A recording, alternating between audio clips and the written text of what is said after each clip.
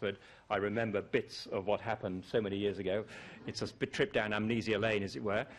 And the other is just the kind of audience I very much enjoy talking to. And the third reason is this is an opportunity for Ian McGilchrist and I to have the conversation we've been sort of promising ourselves for about the last 5 years. So it's great. You will find that he and I disagree on some things, but actually have some kind of fundamental agreement, sort of existential agreement, probably.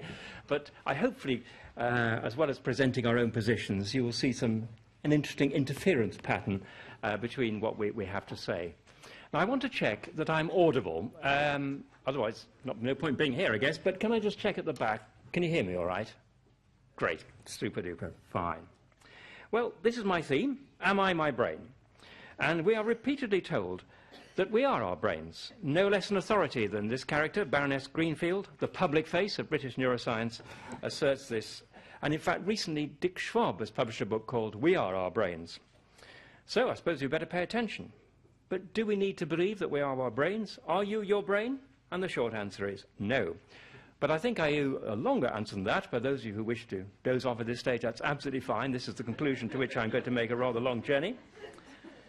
Now, inevitably this talk is going to be a little superficial, but I want to set out some of the reasons why I think it's wrong to regard people as being identical to their brains, and a mistake to talk about brains when we should be talking about people. I'm going to deal, as saying, with nothing thoroughly. And if you want the arguments, they are set out in full in this book, which Maren referred to, Aping Mankind, author's plug and so on and so forth, available fairly cheap in all good bookshops and on Amazon. And if you're a masochist, you might want to explore further and read this trilogy, where I set out the differences between us and our brains, between persons and organisms, in pitiless detail. So that's enough of the advertisements. Let's get down to business. Now, first of all, I want to list some of the ways in which persons, or cells, or whatever, are supposed to be identical with their brains. Then I'm going to suggest why so many people are inclined to see this identity, or to argue for this identity. In fact, they see it as plain common sense, validated by neuroscience. After these preliminaries, I'll set out the reasons for denying that persons are brains, or their brains, and that's going to occupy most of my talk. Finally, I'll say something about the challenges that have to be met if we establish that brains and persons are not identical. Where do we go from here? Now, there are many ways of identifying brains with persons, such that personal identity is claimed to be brain identity and personal history is brain history. For example, the notion that persons are all of their brains, or persons are parts of their brains, or persons are the software implemented in the hardware of the brain, or more recently in the favourite phrase, or fashionable phrase, persons are connectomes, how their brains are wired up. This does leave a residual ambiguity between what we might call the functional structure of the brain and that's the structure, and the neural activity taking place in that structure. And this is mirrored in a further ambiguity in the idea of a person, as on the one hand, a set of standing characteristics, propensities to feel or to act, on the one hand, and on the other, the sum total of what they have actually done and actually felt. But I think I've complicated things enough already, so I want to set aside that for the present. I'll be happy, of course, to discuss it in discussion time. Now, the notion that the person is identical with all of the brain was proposed by Hippocrates 2,500 years ago, so it isn't, as it were, a brand new shiny idea. As he said in his treatise on epilepsy, men ought to know that from the brain, and from the brain only, arise our pleasures, joys, laughter and jests, as well as our sorrows, pains, grief and tears. Through it, in particular, we think, see, hear, and distinguish the ugly from the beautiful, the bad from the good, the pleasant from the unpleasant. And this sounds remarkably similar to what Francis Crick said a decade or two ago. Your joys and sorrows, your memories and your ambitions, your sense of personal identity and free will are in fact no more than the behaviour of a vast assembly of nerve cells and their associated molecules. Hippocrates a bit updated. Although Crick, in common with many others, thought that the self was located in part of the brain and not the whole of it, and his favoured spot was an area called the claustrum, deep in the hemispheres, where many neural pathways converged, a choice of location that illustrates a fallacy that I want to look at in due course. So these are some of the ways personhood is construed as being identical with activity in the brain. But why on earth do we think we might find personhood, or the person, or the self in the brain? Well, there are reasons rooted in everyday observation, and reasons that seem to take their rise from neuroscience. So first of all, I want to deal with some homely observations that seem to justify thinking that you might be identical with your brain. The most obvious one is that the hair of the eye is located where the brain is. The brain, or at least the head that contains it, is seen to define the center of egocentric space, the space that I relate to. Insofar as that space has coordinates, I am the point of origin, and that, indeed my brain seems to be their point of origin. So if my brain is in a particular room in Oxford, so am I. My history and the spatio-temporal history of my brain are inseparable. So that's the first homely observation. Secondly, the effects of brain damage. Severe brain damage may lead to loss of consciousness and loss of personhood.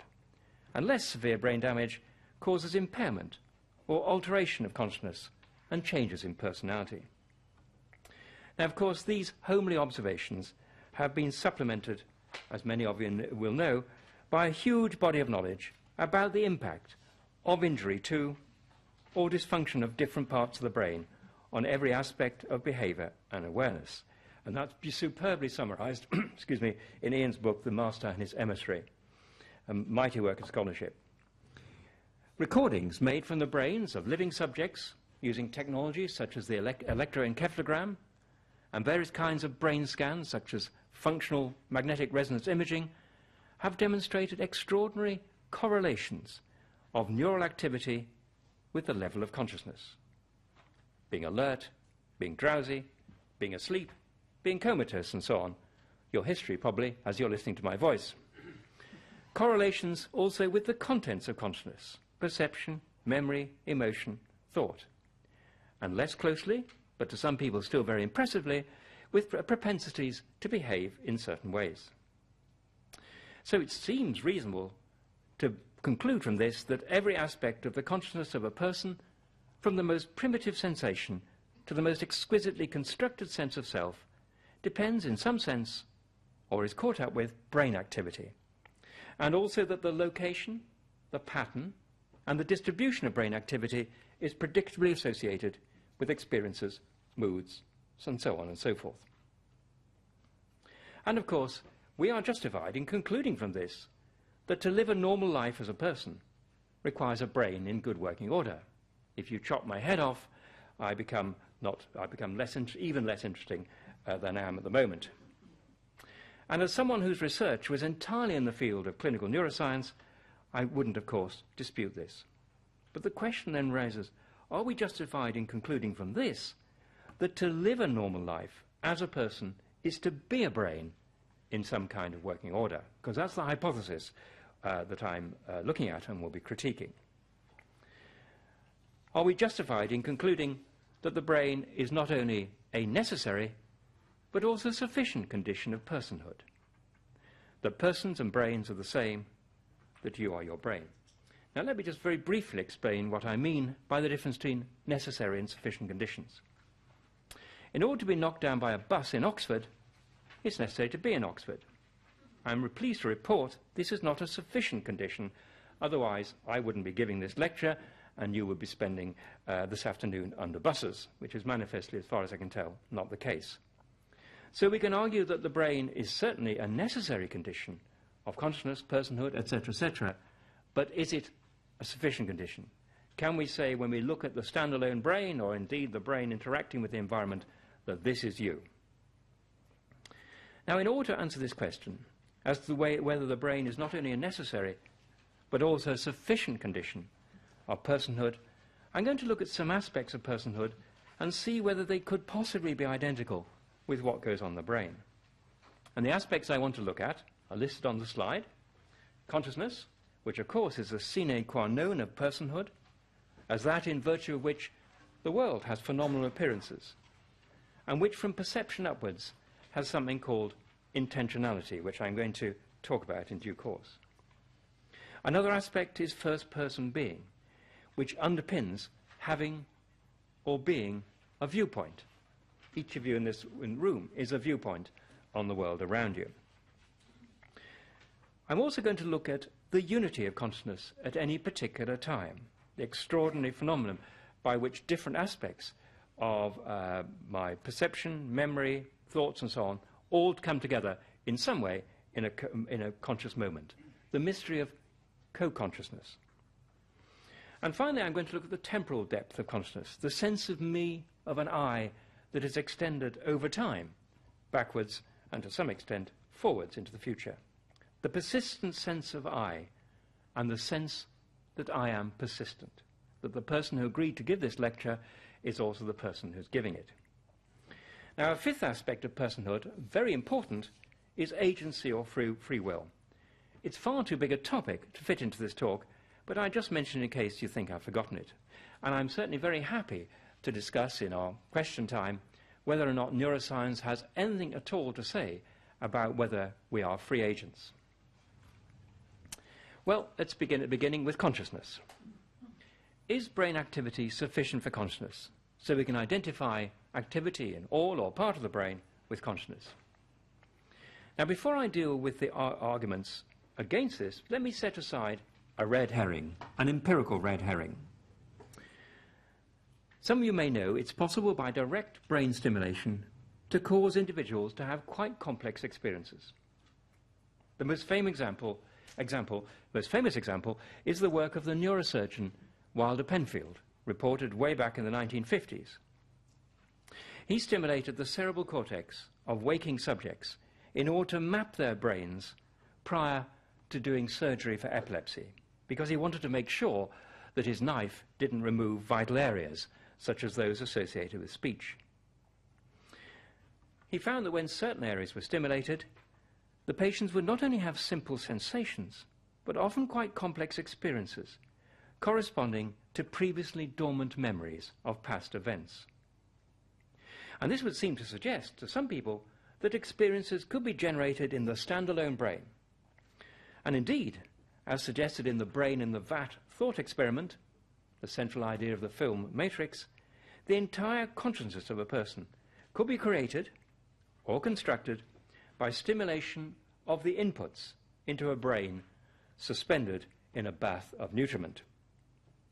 Well, I think the conclusion from Wilder Penfield's experiments, and indeed some of them subsequently, is invalid. Firstly, you have to remember, as I've mentioned already, that Penfield's subjects were already awake. In other words, the background wakefulness required for the experiences to be had and to be interpreted, as a childhood memory or whatever, was provided quite independently of the stimulation. Secondly, the experiences would not have counted as memories of the subject's own past, except in relation to a life prior to the moment of stimulation, in which the experiences have been had in the usual way, and subsequently qualified as memories. One patient, for example, reported recalling or having the memory of a circus coming to town when she was 6. Well, clearly she could not have had that memory if she had not had the experience of the circus coming to town when she was 6, leaving aside false memory syndromes and so on. So I want to set aside that red herring, the idea that, of course, consciousness and, of course, neural activity in a standalone brain can create consciousness, because by stimulating the brain, you can produce elements of conscious activity. I hope I've nailed that, but I'm happy to argue the toss further if necessary. Now,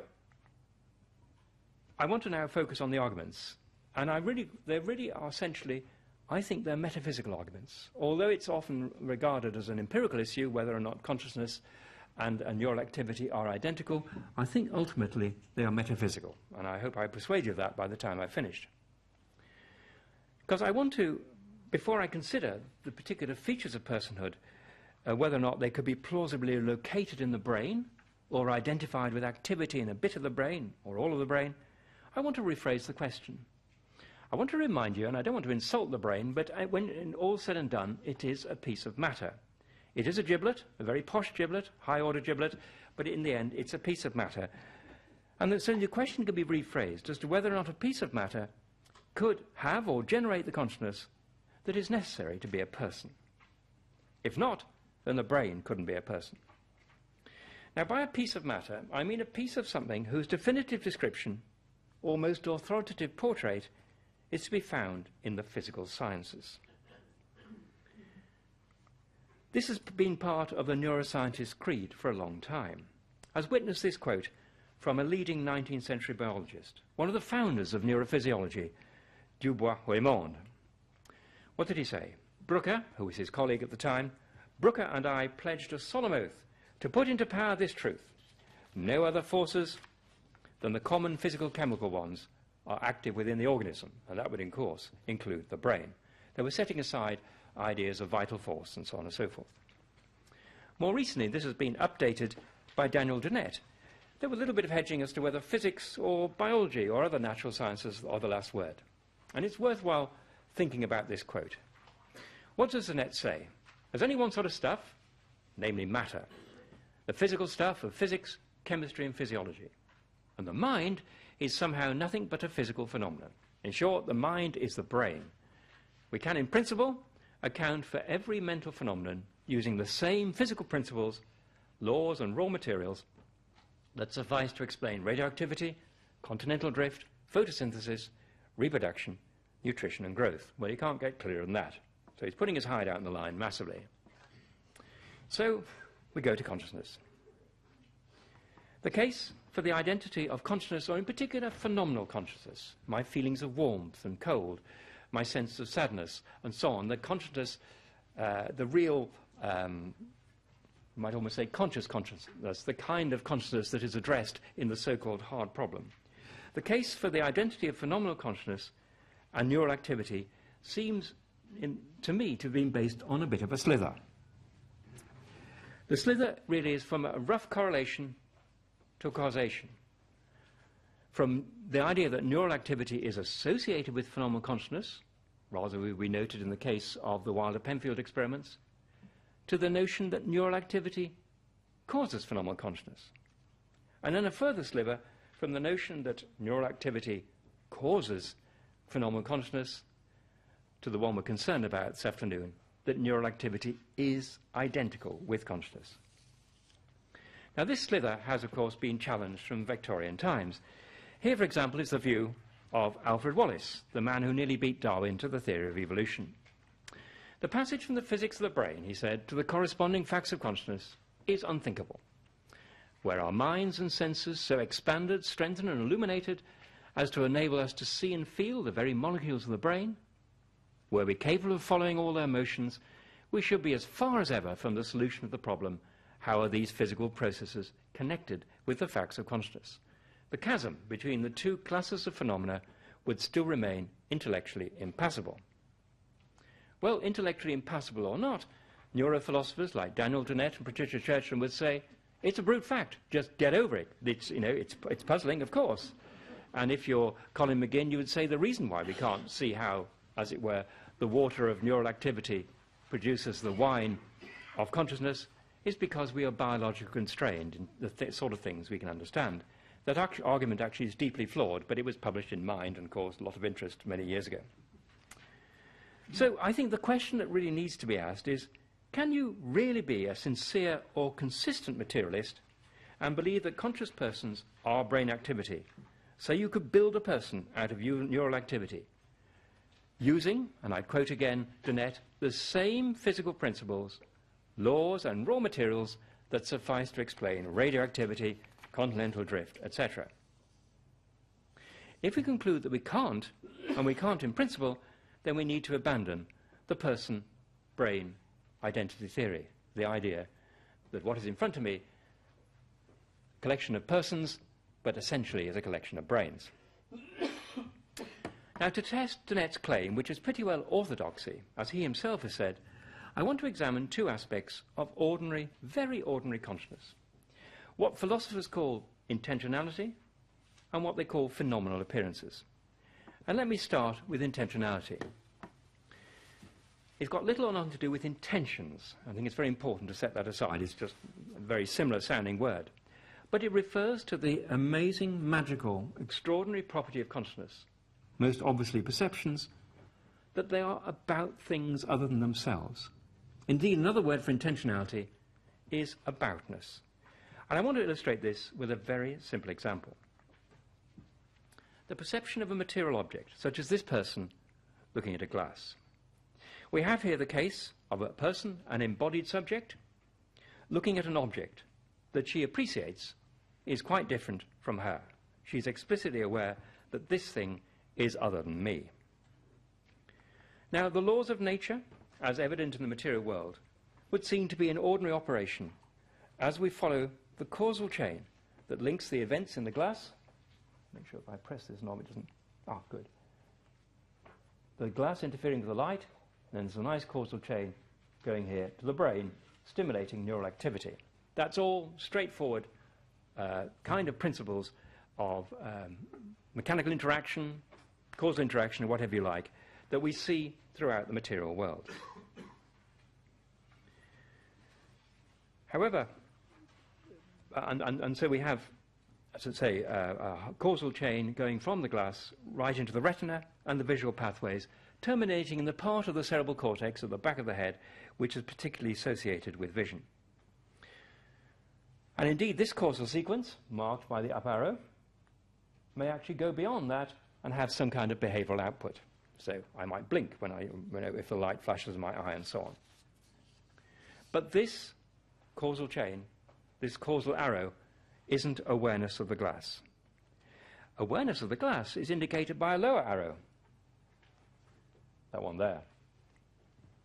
Now this lower arrow, it seems to be pointing in a reverse direction to causation, but it's not, of course, reverse causation, or it's not feedback, or some kind of reaching for the glass.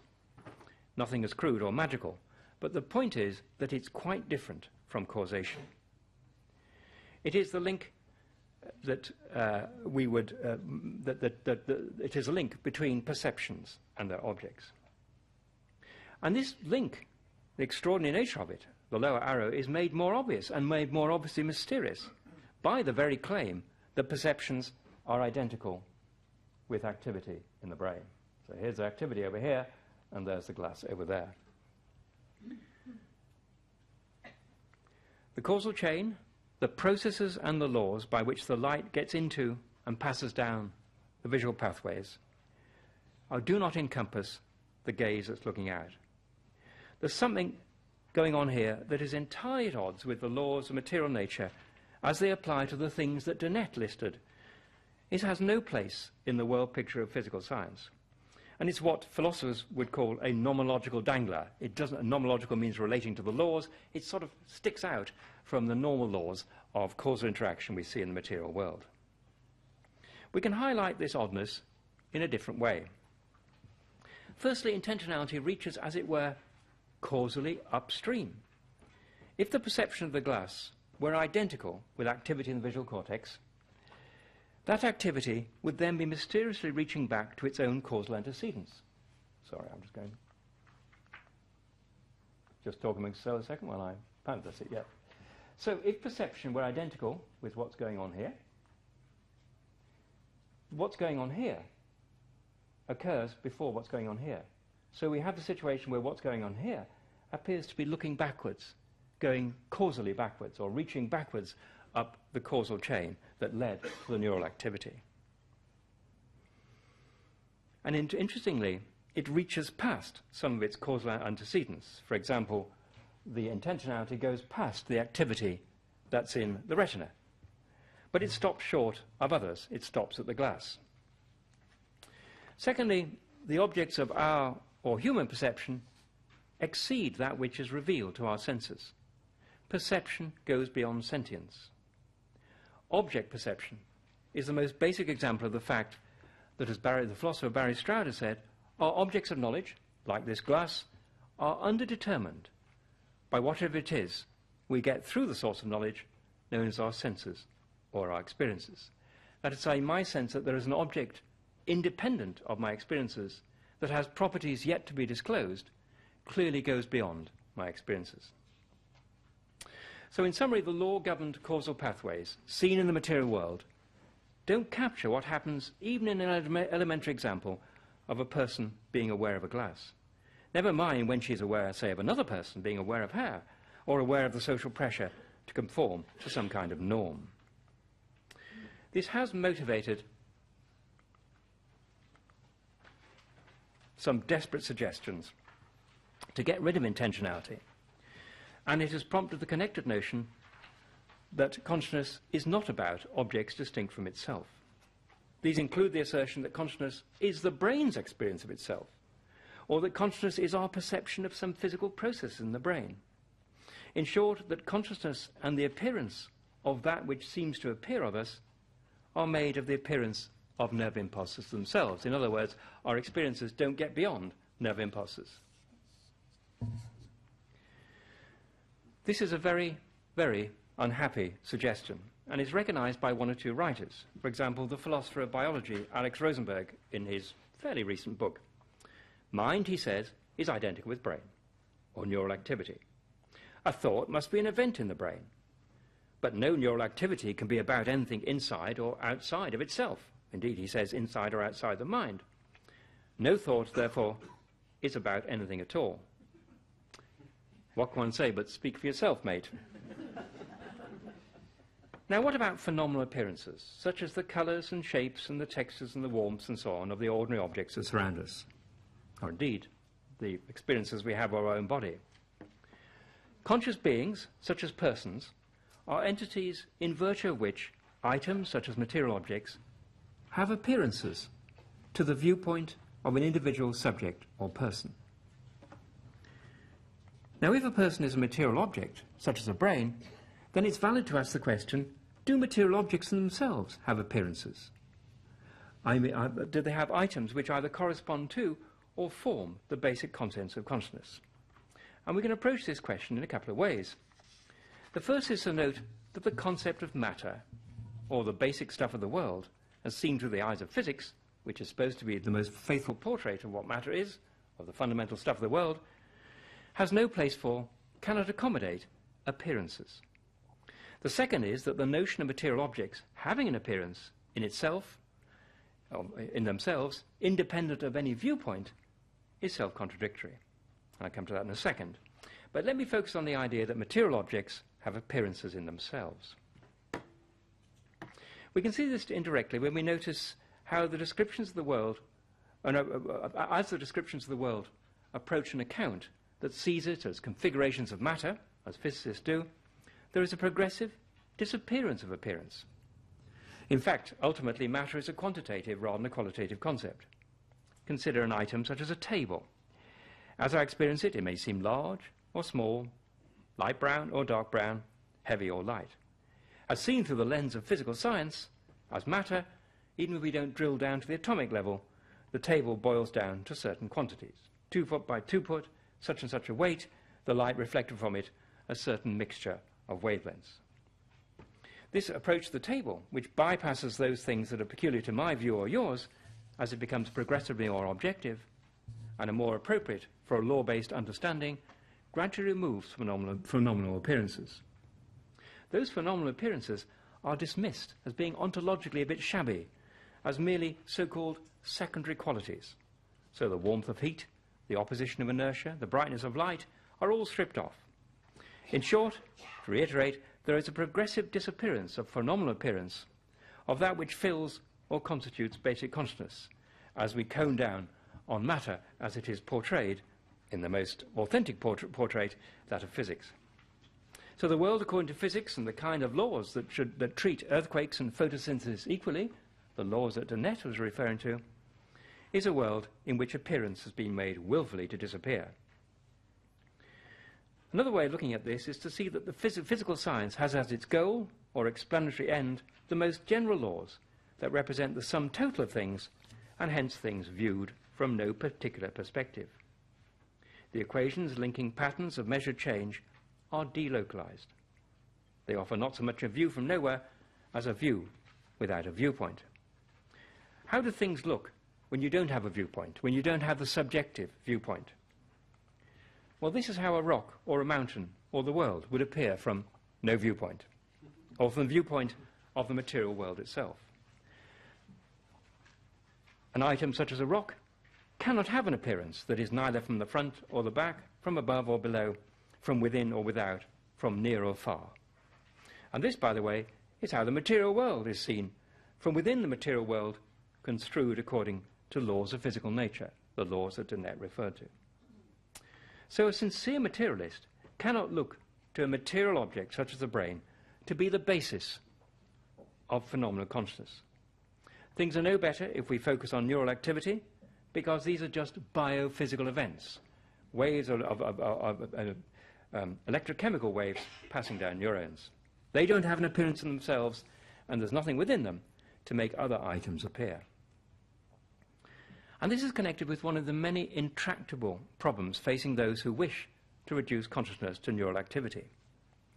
Namely, that very little of the activity in the central nervous system is indeed associated with consciousness. So from this we can infer that there is nothing in nerve impulses per se that would make them conscious of themselves, or even less conscious of a world. So the hunt is on to identify those additional characteristics that neural activity would have to have in order to transform it from a background to consciousness into consciousness itself. So people have referred to location in a particular part of brain. This is the bit of the brain where consciousness is manufactured or whatever. Or in several parts of the brain linked together in ensemble. But none of these offer any plausible explanation of how biophysical events, waves of electrical chemical activity, should take on an entirely different character, and in particular parts of the brain or in certain configurations should suddenly become consciousness of themselves, of the person, of the world the person's in. It's almost as if neural activity travels to a certain place and becomes, as it were, mind-like. Well, we know that travel broadens the mind, but it's not clear why travel to a particular place in a brain would broaden neural activity into a mind. And there are other sort of subsidiary questions which we sometimes forget to ask, the sort of questions a child might ask as to whether consciousness reposes in the travelling or the arrival, or in the excitation of bits of circuits of the brain which can be seen from the outside to combine the two. What little plausibility candidates for the criteria for neural activity that will become conscious have is often actually borrowed from an outside conscious viewpoint. A pattern of activity, an ensemble or a circuit count as one thing, able to top themselves up to a conscious entity only from a viewpoint that synthesizes it. They don't synthesize themselves. But borrowing a viewpoint is not legitimate because, as we've seen, there are no viewpoints in the material world. And this is connected with an earlier point. Since the universe described by the laws of physics has no viewpoint, while persons most certainly do have viewpoints, the former cannot capture the latter. So we come to the matter of first-person being, the I that is so essential to the person. The existential reality of personhood, mehood, youhood, the perspective-based, interest-rooted viewpoint of the person has even less place in the material world than just phenomenal appearance. No piece of matter could or would be the centre of egocentric space in the way that I am the centre of the space in which I'm presently standing up. The brain qua matter could not insert a centre into a material world that has intrinsically no centre and indeed no periphery. There's no near or far, inside or outside, mine or not mine, here or there in the brain. There is, what is more, nothing to provide the basis for the situation where I am my brain, because first-person being, with the I and the possessive pronoun and the am as opposed to is, could not get a foothold in a universe. And by the way, the universe is not even third person. It's no person. This is, of course, connected with the unavailability of intentionality in the material world. The first person is the subjectively experienced centre of a world opened up by intentionality in a material world that has no centre. But as a first-person being, I face or confront a world, rather than merely being causally wired into it, like a stone or a bacterium or any unconscious bit of living matter. First-person being, the ego or the I, poses another problem for the neuralizers of consciousness, even if we shrivel the person in question to mere moments of a self. It's this. The many experiences we have at any one time, sights, sounds, smells, other sensations, as well as memories, thoughts and emotions, are in some sense unified. They have a subjective unity where they are experienced as belonging to the self at the same time. So you're hearing my voice droning on, feeling the pressure of the seat under your bottom, feeling a little bit hot, wondering how long this is going to go on for. All of those things belong to a conscious moment. They belong to a sense of me here now, so-called co-consciousness, consciousness of many things all at once. Now, the different contents of consciousness are supposed to be kept apart, according to neuroanatomy and neurophysiology, by being located in different parts of the brain. But they're also required to come together, for the reason I've just indicated. But however this convergence is accomplished, say by merging the pathways between the different parts of the brain, those contents would always seem, in the very act of becoming unified, to lose their distinctiveness, to become boiled down to some unholy soup of undifferentiated awareness. So one of the most striking mysteries of the so-called field of consciousness, of my moment-to-moment self, is that it is unified while it still retains the distinctiveness, the multiplicity of its contents. I have to say that is much more, to me, mysterious and puzzling than the three-in-one of the Trinity. It's the million-in-one which still retains both their oneness and their millionness. This problem has got a name. It's been called the binding problem, but how we bring things, how things are bound together. And there have been many attempts to find a solution to it. And these attempts mostly depend on the idea that certain physical properties, common to large bits of the swathes of the brain, can somehow bring together activity scattered across different regions. All of the different regions will be activated at once in the moment of consciousness without losing their spatial separateness. That's the general theory. Proposed candidates for the special properties have include electromagnetic fields, synchronous electrical oscillations in large sections of the cerebral cortex, and my favorite, quantum coherence, which actually is maintained but for about 10 to the minus 18 seconds, which is even shorter than the attention span of a teenager. But all of these candidates fail for the simple reason that they rely on objective or externally observed unities being translated into a subjective or immediately experienced unity, with no reason being offered for why this should happen. The appeal to synchronous activity occurring across large stretches of the nervous system, Crick said at one stage, although he withdrew the idea eventually, was that what bound the activity in large quantities of the cortex together was 35 hertz activity occurring in, I say, in large quantities of the cortex. But the appeal to synchronous activity illustrates just how insincere the materialism of those who would identify mind and brain is, because they're ascribing to matter properties that are borrowed from mind. Anybody with the slightest acquaintance with relativity theory will know that there is no synchrony, there is no simultaneity in the material world per se. It is entirely dependent on viewpoint. In other words, synchrony is a property of experience, not something that can be, as it were, made available to make experiences simultaneous in order they should be part of a single whole. So the pressure on my feet I can feel at the moment, and the sound of my voice in my head will become part of a single whole.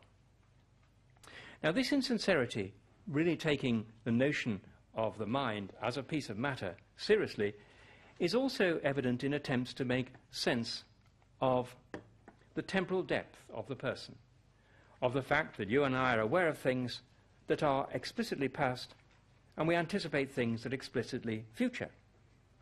Let's just focus on the past. The standard story of memory is that it is, to use Bergson's sardonic phrase, a cerebral deposit. It's most commonly understood as the effect that past events have had on the excitability of parts of the brain, resulting in changes in the synapses that join together neurons. A memory is a reactivated circuit that is prone to be reactivated because it's been excited in the past. So why is this standard story metaphysical nonsense?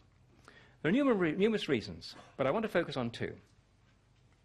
The first is that it requires the present state of the brain to reach up or back to the causes of its present state, and secondly then to locate those causes at a temporal distance from the present.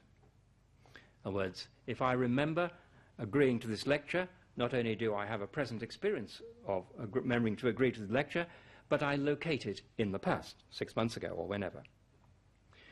Our explicit memories, so-called episodic memories, are explicitly of something that's not present, something that we know and assert is actually explicitly past. So memory requires a double intentionality, 2 layers of aboutness. A memory is about an experience that it was itself about that which it was an experience of. As discussed before, intentionality is not a property of the material world, and this applies even more clearly to the double intentionality of memory. But there's another problem, namely that tensed time, the past, the present and future, doesn't exist in the material world. For this I have no lesser authority than Herr Professor Einstein. Physicists, he said, know that the distinction between past, present and future is only a stubbornly persistent illusion. This was in a famous, though to me rather tactless letter to the recently widowed wife of his oldest friend. Basically he was saying, cheer up, ducky, the marriage is both in the future and in the past and in the present. The point that is made, though, is there are no tensors without a conscious viewpoint. So in other words, you have to import something outside of the brain or whatever lump of matter you're considering in order to have tensed time, the sense of explicit past, present and future. There are many other characteristics of the person that cannot be captured by an account that sees the person as the property of a material object, even a material object as upmarket as the brain. I just mentioned briefly ownership, the sense that our experiences are our experiences, in a rather complex sense of possession that needs much touching out, needs much teasing out. And we talk about our brains. When I say you are your brain, somehow we still retain the notion of something or someone or other possessing the brain. The brain, of course, is no one's brain. And then there's the question of agency or free will, which I'm happy to discuss. But I want to move on to the question of why, if brainhood and personhood are so obviously distinct, so you are not your brain, why does the notion that you are your brain, why does it command such credence? Well, there are 4 reasons or strategies that are mobilized by those who want to persuade us that what is actually obviously untrue is true. And these are the strategies: thinking by transferred epithet, hopeful hand-waving, denying the reality of what neuroscience can't see, and then arguing, as Margaret Thatcher often did, there is no alternative. Tina. Now first, thinking by transferred epithets. This results in personifying the brain in order to brainify the person. You ascribe to brains, or bits of brains, attributes that you really should be ascribing to persons. So, for example, you talk about neurons communicating with one another, bits of the brain sending messages, brains having intentions, and so on and so forth. And there is much fancy footwork between brains, machines, and conscious minds. Indeed, in much of the discourse, there is a merging of brains, minds, and machines. The next strategy is to use hand-waving terms, which promise much so long as they're not examined closely, and promise much less when we ask for clarity. And the terms are emergence, complexity, and supervenience. In particular, there's the appeal to emergence. I recently had the rather alloyed pleasure of reviewing Terence Deakin's 500-page book on how mind emerged from matter, by living matter and other thermodynamic systems, for the Wall Street Journal. And it's a good example of how, as it were, with a bit of fancy footwork, with a bit of legerdemain, you can somehow manage to extract the wine of consciousness from the water of the material world. Yes, of course, squids do have different properties from crystals, but this doesn't demonstrate that the difference between unconscious crystals and conscious human beings can be explained by emergence, usually on the basis of increased complexity.